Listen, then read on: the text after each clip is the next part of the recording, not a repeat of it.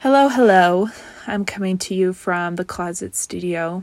I have felt this week like I wanted to write a love letter to everybody, and to you personally. Whoever is listening, this is for you individually. This week has felt hard, and I don't think that's an uncommon feeling right now, especially in the winter, especially because of the heaviness of the world. And amidst my feelings of distraction and restlessness and fear, wanted to offer this to you because I love you, and I always will. A love letter to you in winter.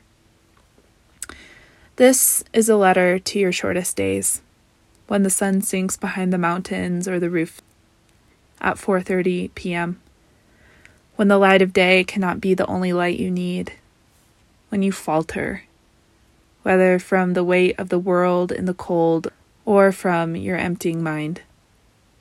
You cannot seem to sleep enough, the feelings do not feel the same, your body aches and your heart sags, branches under heavy snow.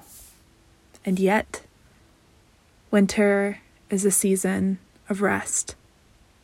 I know, you've heard it before. But what do the trees do? What do the rabbits who rustle in the branches in near places do? What does the stream do? And what is your heart calling you to do? Right now, in this moment. In the bleakness, in the hurt, in the darkness, when the sun cannot sustain us, there is rest. Dream, starlight, and moon. There are long walks, warm showers, lingering hugs. There is, and I promise, still warmth and wishing, magic, and goodness, even if you cannot feel it. Sometimes I cannot. If you rest, you can rest with me. Do not worry about chasing. Do not worry about the brighter days. Only hope. No. Remember that the days are getting brighter and the days are getting warmer. And that I love you.